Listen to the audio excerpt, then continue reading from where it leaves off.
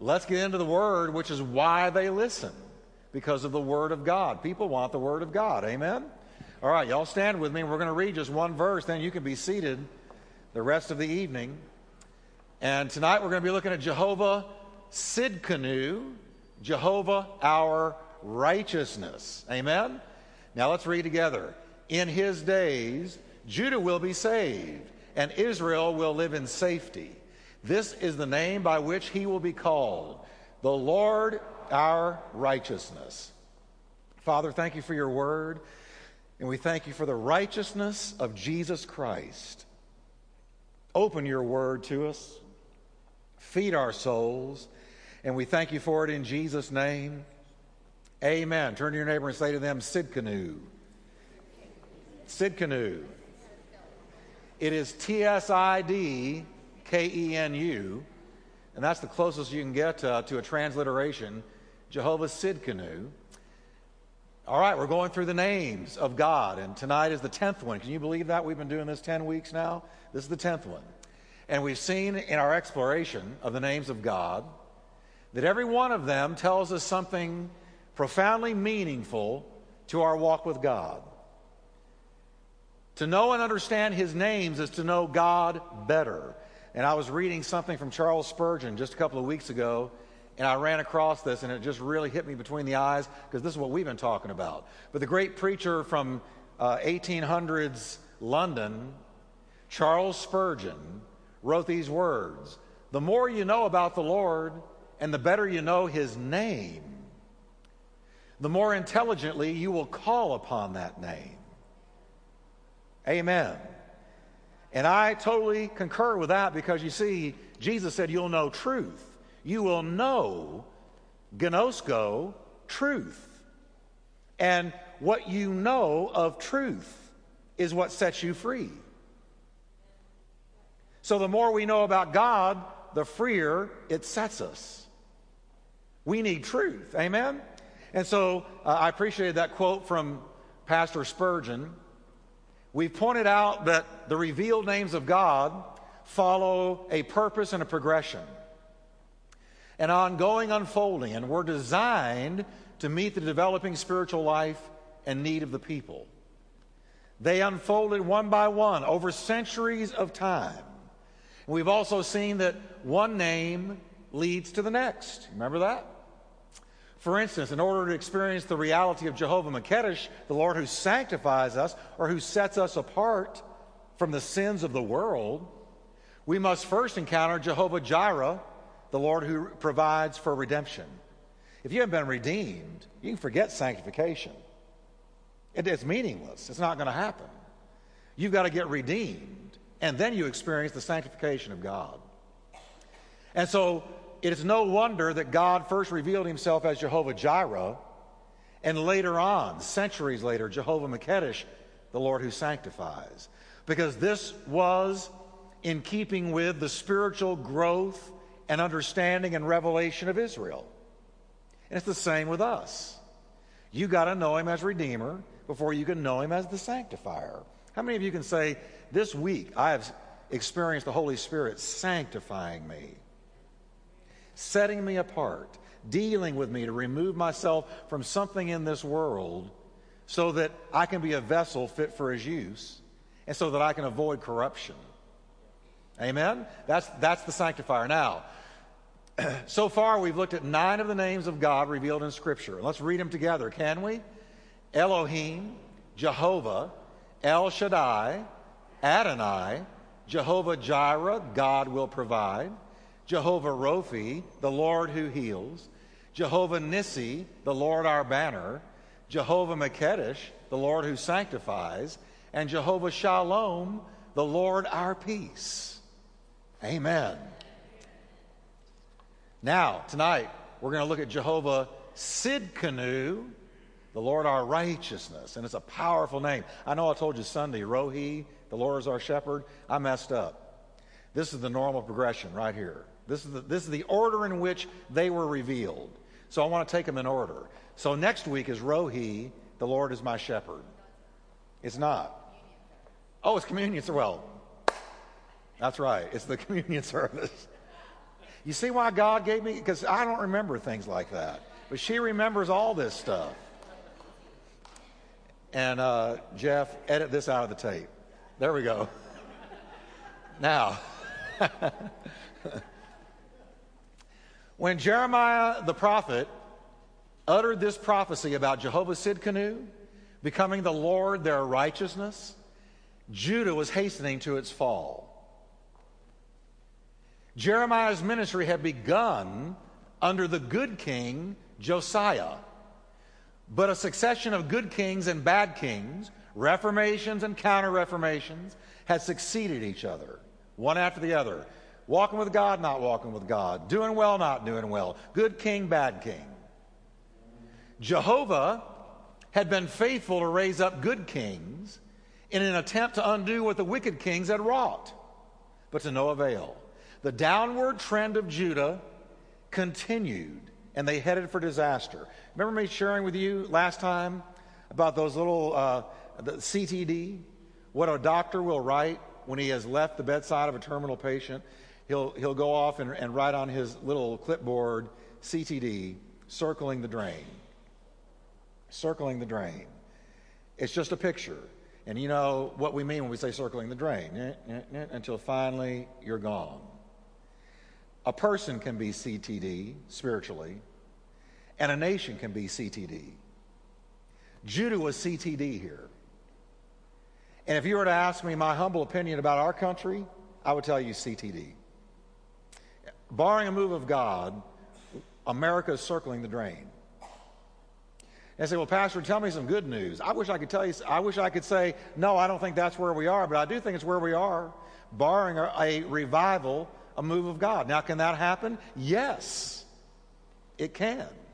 But where we're headed right now, I got to tell you, when I was studying this, Judah reminded me of America. Now, the good King Josiah had introduced powerful, sweeping reforms that resulted in national spiritual revival. Great King Josiah. But due to his untimely early death, his successors swept all of his reforms away. Everything he'd worked for, it looked like it was lost. Even the priests, as well as the princes and the people, were polluting the house of the Lord in Jerusalem, practicing all of the abominations of the heathen round about. They were a backslidden nation. And every time God raised up a good king, as soon as he was dead, they forgot about him and went CTD again. Now, Judah, at the time that this prophecy about Jehovah Sidkenu was uttered by Jeremiah, Judah was filled with violence, oppression, political intrigue, and unrest. And during this dark hour in Judah's history, adding insult to injury, Jehovah's warnings went totally unheeded. His prophets were mocked and despised and misused. Quote, now I'm quoting from 2 Chronicles, quote, until the wrath of the Lord arose against his people, till there was no remedy. They had reached the place of no return. There was no remedy. Now, this is one of the reasons I teach the Bible. The whole Bible. And I want you to get this, because it's almost like the message has gone out over the church that all we should ever do is say things and minister things that make people feel good. But you know what makes me feel really good? When I know I've heard truth. Deep, deep down, it makes me feel good, peaceful, sound, whole. There comes a point where you got to tell the truth about things, and the Bible is a very truthful book. God didn't give it to us for us to pick it apart. He gave it to us for it to pick us apart. Amen? And so this is why I take you through whole books or through long series, because I want you to get the whole counsel of God. I just don't think it's being done much in our day. Now, notice that the wrath of the Lord was released against his people, and it was a no turning back place. It was CTD. It was, there's no remedy. Even at the time of Josiah's death, it was already too late. Because the Bible says the Lord turned not from the fierceness of his great wrath, wherewith his anger was kindled against Judah, because of all the provocations that Manasseh, and Manasseh was Josiah's wicked, evil predecessor, because of all of the provocations that Manasseh had provoked him with. And the Lord said, I will remove Judah also out of my sight. Whoa, I want to be in his sight. Amen? But he says, I'm going to remove Judah out of my sight as I have removed Israel. And I will cast off this city of Jerusalem, which I have chosen, and the house of which I said, my name shall be there. What did that verse tell us? Judah's day of grace had expired. Now again, I don't want to be a downer. I don't want to be a bummer. I don't want to be all, but I want to tell you, God will reach a place with people. He'll reach a place with a nation where he says, that's it. My grace has expired. You're not listening to me. You're not listening to my word. You're mocking me. You're ridiculing me. Everybody I send to you, you spit on them and you mock them and you abuse them. You know, last night I was flipping across the channels, and I forget which governor it was, where the terrible drought is. And Georgia. And he had actually stood up and on television humbled himself and prayed for God to send rain. His wife weeping next to him. It's that bad. And so what do we have on CNN last night? We have an atheist who is calling him an idiot. I'm using her word, an idiot, and medieval, for calling on the name of some mythical god. And she said he ought to be removed from office. And this woman saying these things on national television. And see, when I hear something like that, I don't just hear it with these ears, I hear it with these ears, my spiritual ears, these ears, my gut. The Holy Spirit within me listens as well. And I thought, this is what it's come to in America, that when a man in public office calls out in the name of God for rain, he's mocked and ridiculed and despised on national television. And nobody stopped her. Well, all I can tell you is that's not my problem ultimately. As we're going to see tonight, God is fully able to handle nations. God can bat his eye and bring a nation down. God can bat his eye and raise up a nation. God can bat his eye and drench a place with rain. And God can bat his eye and hold rain back for as long as he wants to. And so, here's the word of God. Jeremiah the prophet advised submission to Babylon, and he's advising this because the people are about to be carried off there. So he says, as long as you're going into captivity for your sin, you might as well submit to them. Don't fight them, they'll crush you. Because Babylon was Jehovah's instrument of judgment against Judah. And this is another thing that troubles me a little bit, that when God wanted to chasten his people or a nation, he allowed a foreign power to come in and subdue them. And I think the Church of God all over America had better be crying out to God about the elections coming up in 2008. Because when I see here, as I read this, wicked king, wicked ruler, good ruler, and I see the blessing that came on a land if there was a righteous ruler, and the curse that came on it if there was a wicked one, I'm going to tell you, we better vote. And vote in the godliest person we can. May not be your ideal, but hey, it's going to be a choice, a lesser of two evils. And you're going to have to make a decision. Whichever one is the closest to the scriptures, closest to godly, I'm going to vote for them. I'm not going to get everything I want, but I don't want to get utterly cursed either. Okay, yet, dark as it was for Judah, and this is what I love about the word, there's always hope in God. Yet dark as it was for Judah, Jeremiah also predicted that all was not lost. Jehovah was going to raise up a righteous branch, a king who would reign and prosper and do judgment and justice in the earth and bring peace and security to Israel, and who would be called, what everybody?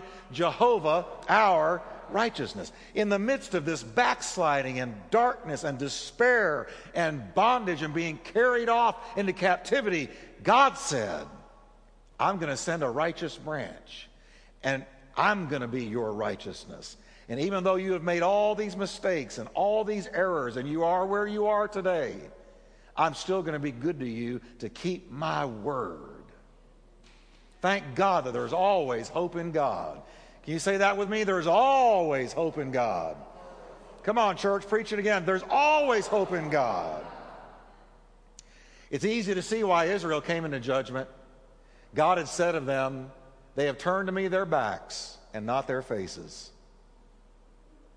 They had despised his provision of redemption as Jehovah Jireh. Watch this. Here comes these names now, in the order they were given.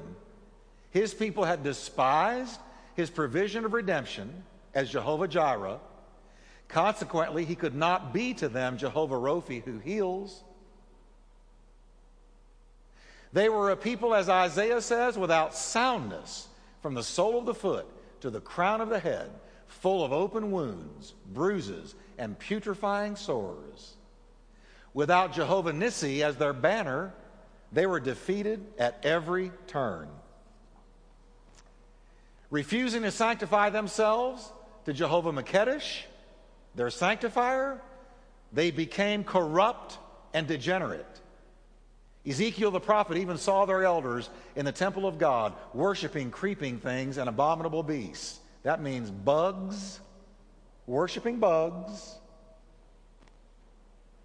and abominable beasts. I don't know what that was, but it doesn't sound any good to me.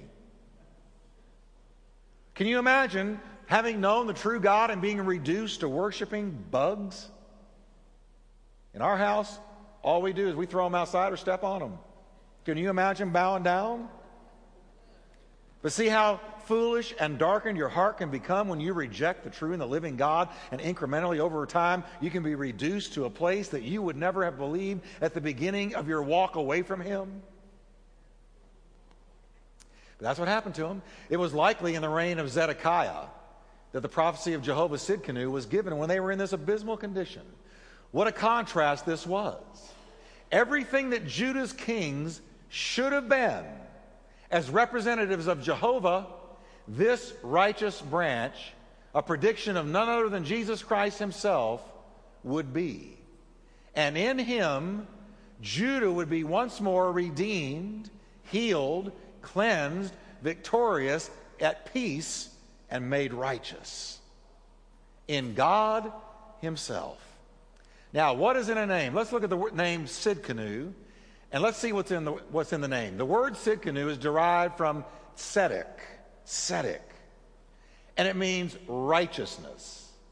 It originally meant to be straight or stiff or straight, like walking the straight line. That's what the word means. Now, there's likely no more significant word in the Old Testament than tzedek, righteous, straight. No English word can even adequately express it. It signifies God's dealings with men under the idea of righteousness, justification, and acquittal.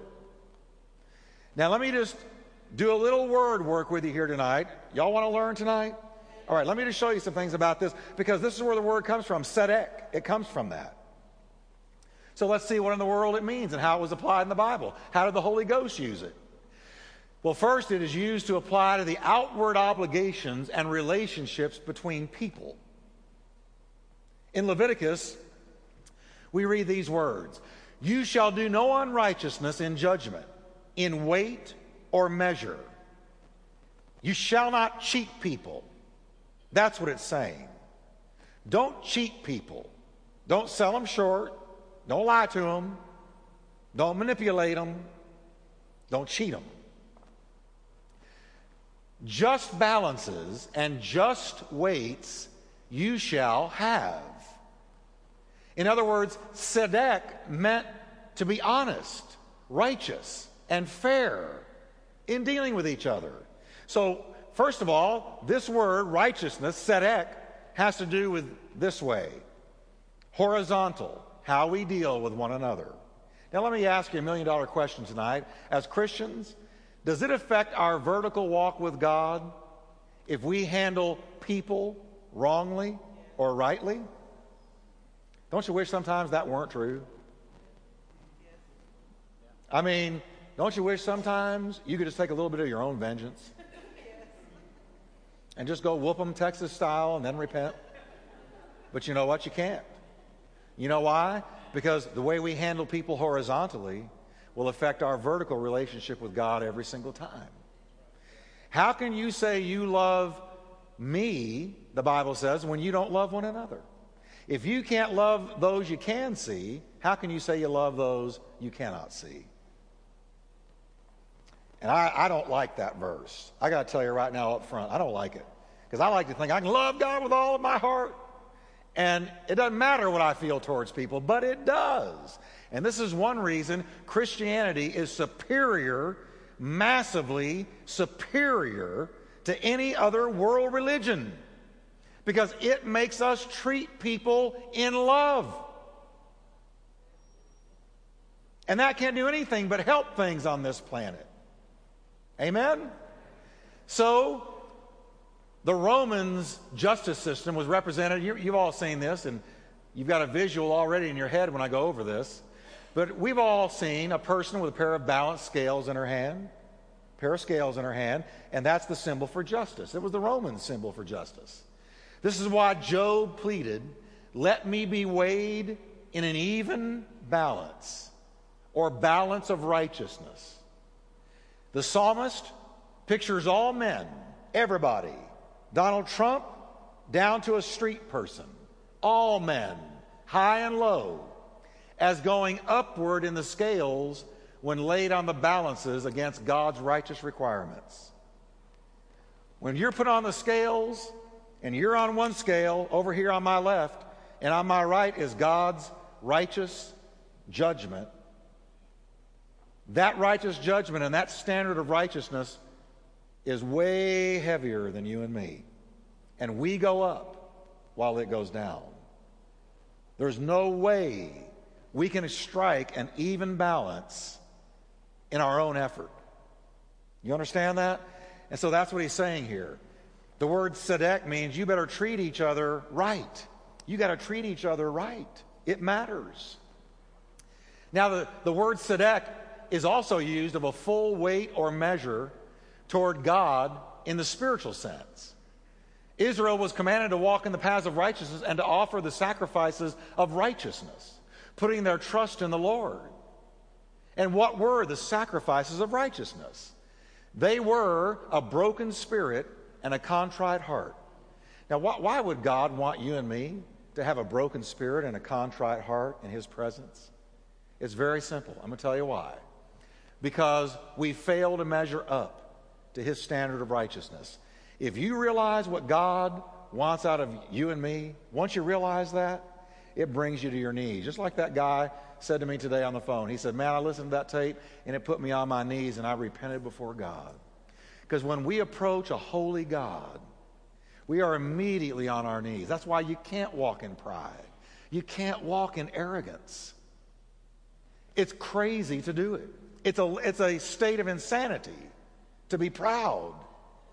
Because held up against God's righteous standards, we're all brought to our knees. And we all have to say, "God, help me. I can't live up. There's no way." And the closer you get to Him, the more you're on your knees saying, "God, forgive me. God, help me. I can't do it."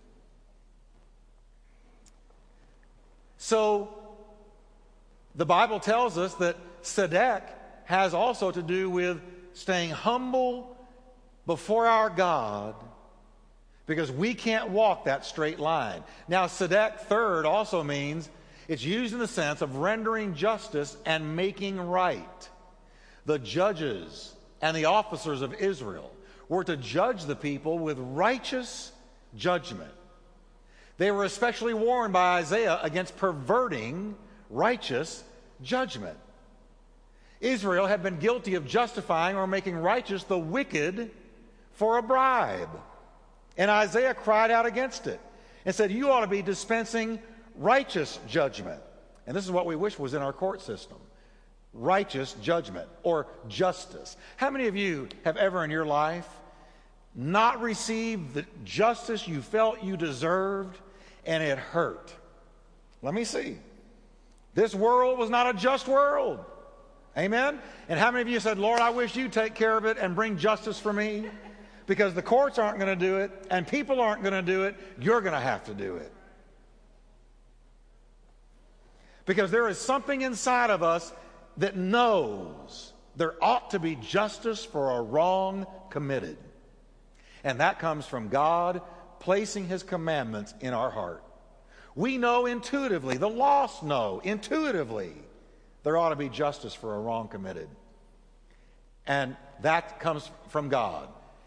Israel had been guilty of justifying or making righteous the wicked for a bribe, taking bribes. And Isaiah pictures Jehovah as looking for righteousness in judgment, but only finding the cry of the oppressed. And if you've got the ability, if it's in your power to administer justice in a situation, you ought to do it. If you're in a legal position, and maybe you're not in here, somebody listening by radio, and you take a bribe and you don't bring justice, the Bible says that God sees that, and God's going to answer that somehow, some way, someday. God's going to answer that. Tzedek is used hundreds of times in the scriptures, both as right, righteous, righteousness, and also as just, justify, and to declare innocent. Now, seeing that there is this huge standard of righteousness with God, and we can't reach it, where do we get it? Where do you get righteousness? Can everybody say with me, Jehovah? The only place you're going to get the righteousness that God requires is from God himself. As with all the other names we've explored, Jehovah is himself perfect righteousness. He's perfect sanctification. He's perfect healing. He's perfect redemption. He's perfect love. He is perfect righteousness. Or he is the perfectly righteous one. Jehovah is a tzaddik, a righteous one, says the psalmist. As a righteous God, there is nobody to compare to him, said Isaiah. He's the rock whose work is perfect, all of whose ways are justice. Tzaddik, righteous and right is he. His righteousness, the Bible says, is an everlasting righteousness, and his testimonies are righteous forever.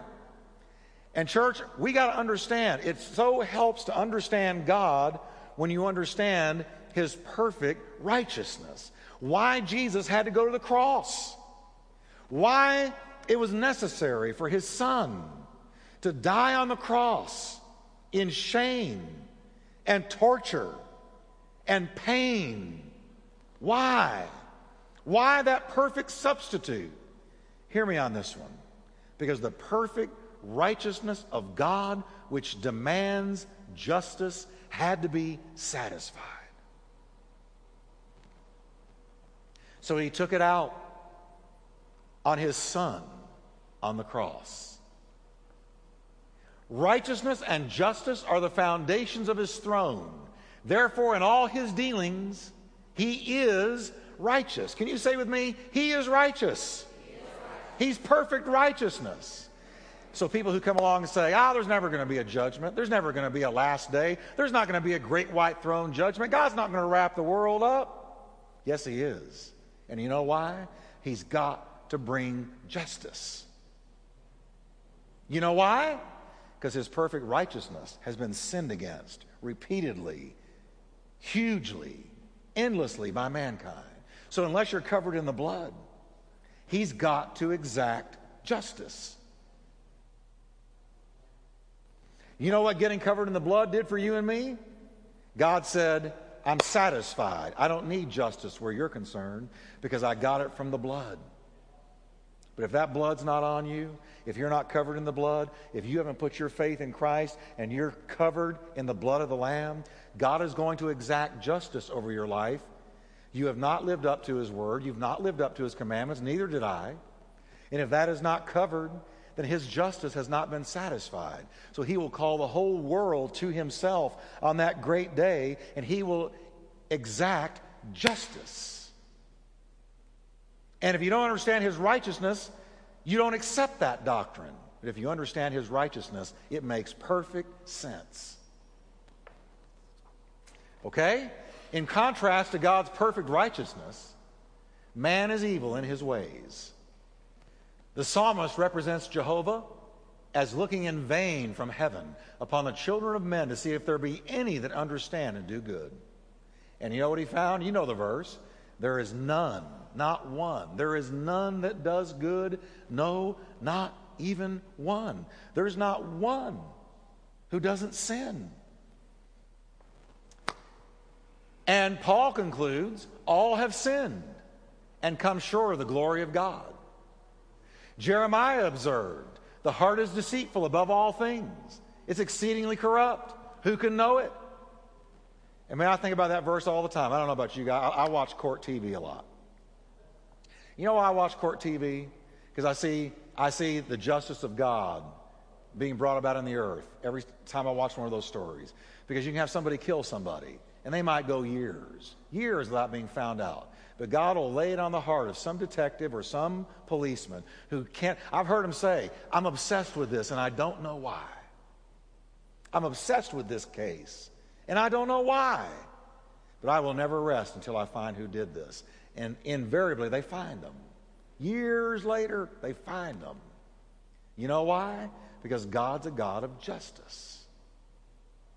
And He's always moving in the world. And you see what Jeremiah said about the heart when you watch those shows. You know, housewives, husbands, who sit there and say to one another at one time in their life, I do. And she says, I do too. And 10 years later, they're killing each other. Something bad happened between I do and see you later. What happened? The deceitful heart. The fallen man. Something is wrong. And it's sin. And we've all got it. And we've all got to be forgiven for it.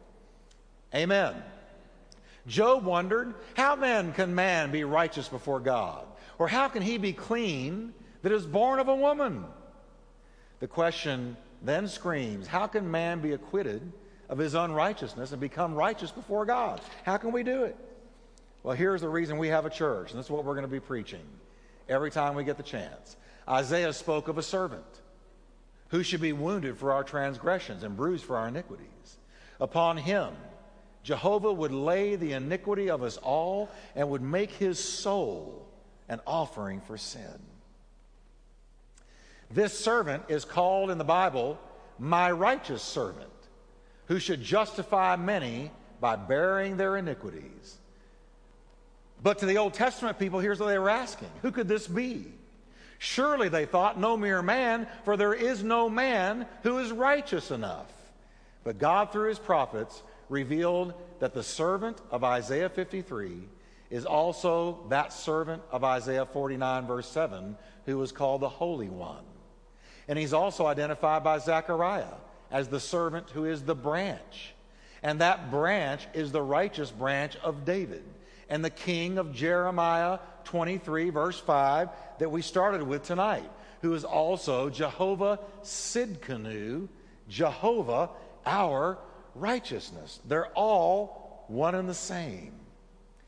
Heretofore, Israel had understood that it was by the shed blood of an innocent party that sin was forgiven. This is all they understood about it. The only way my sin is going to be forgiven is by an innocent party shedding blood. Okay?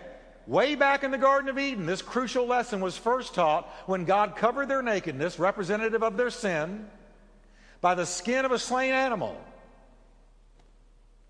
Blood had been shed for their transgression way back in Eden.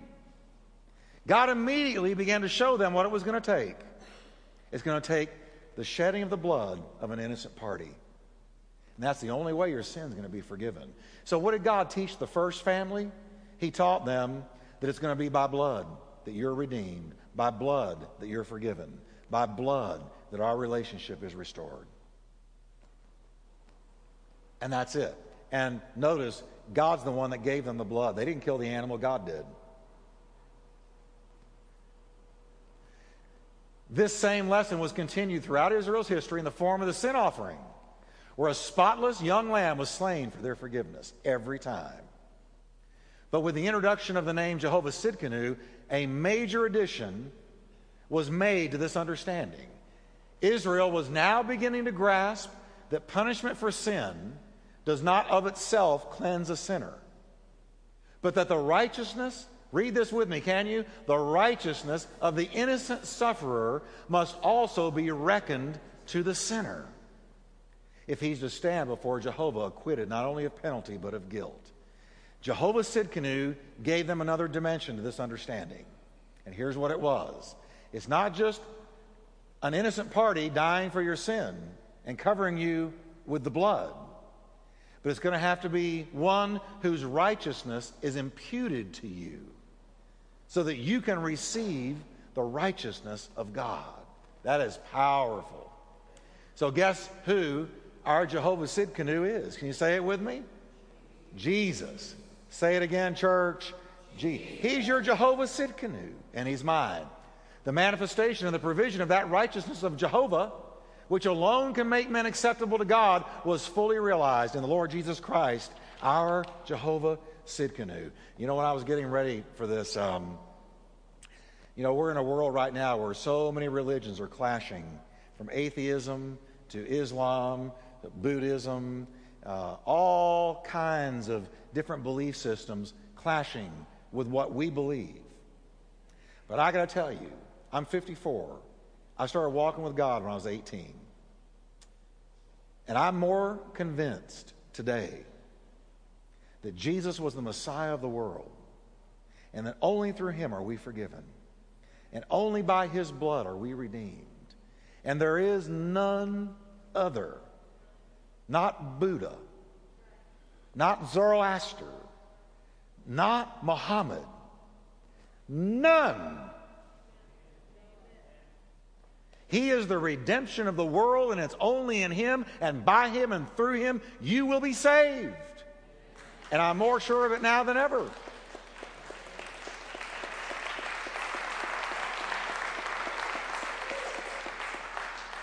And I'm very thankful to the Lord Jesus Christ. I'm so thankful for the forgiveness of my sin. I'm so thankful for the Holy Spirit residing in me. I'm so thankful he knocked on the door of my heart and made his way into my life and cornered me and brought me to a place where I looked up. I'm so thankful that he's brought me this far, and I know he's going to see me all the way to heaven. I'm so thankful that I'm his construction project, and he who has begun a good work in me will perform it to the day of Jesus Christ. I'm so thankful for the Lamb of God who takes away the sin of the world, and there is none other, not any.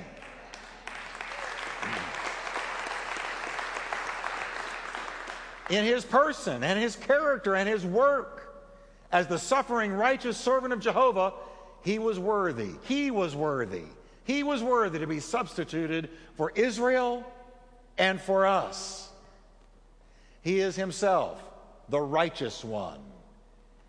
In his red-hot sermon at Pentecost, Peter accuses his hearers of denying the Holy One and the just or the righteous one, the Sidkenu.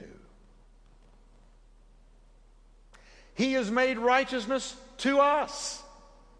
Can you read this verse with me? Of him are you in Christ Jesus, who of God is made unto us wisdom and righteousness. Can you say with me, I am the righteousness of God in Christ? You are. You know, we're all the time convicted about sin. How about being convicted of our righteousness before God? Isn't that a novel thought? He did this by paying the penalty for sin in his death on the cross. Read this one with me, would you? For he has made him to be sin for us who knew no sin, that we might be made the righteousness of God in him. And then finally, his righteousness is granted to us as a free gift only through faith. Israel's great error had been in seeking to establish a righteousness of its own and in not submitting itself to the righteousness of God. You know, there's no way to get there, no way to experience the righteousness of God but by faith. And that's our message. And it's so difficult for man to come to grips with the fact that there's not a thing you can do to get yourself saved. Not a thing. Because we like thinking we can fix things. I can fix a tire. I can fix a leaky sink. I can fix a disposal. I did it just recently, and Kathy about fainted. I didn't know you could do that. I'm just telling you the truth. I fix things. She says, I didn't know. See, people think if you're a preacher, you can't do anything else. You're just sort of all thumbs if you're a preacher. But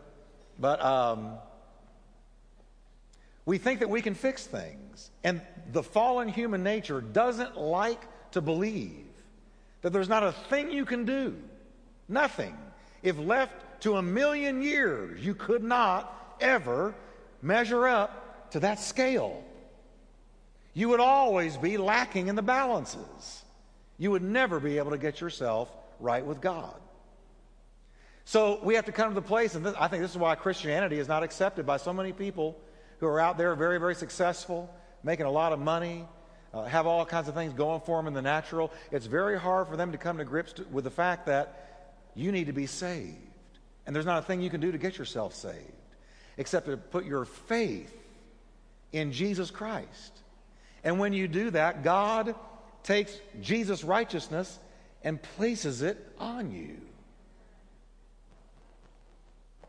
That's why I have trouble with you can lose your salvation. Love me anyway. Love me anyway. Because if I got saved by grace, how do I lose it by works? That's free. Chew on that. Love me anyway. I'm not going to go any further with it. Because I can feel some of you out there, I liked him until then. I know you can lose it. Well, if you want to, I just tossing a little seed your way.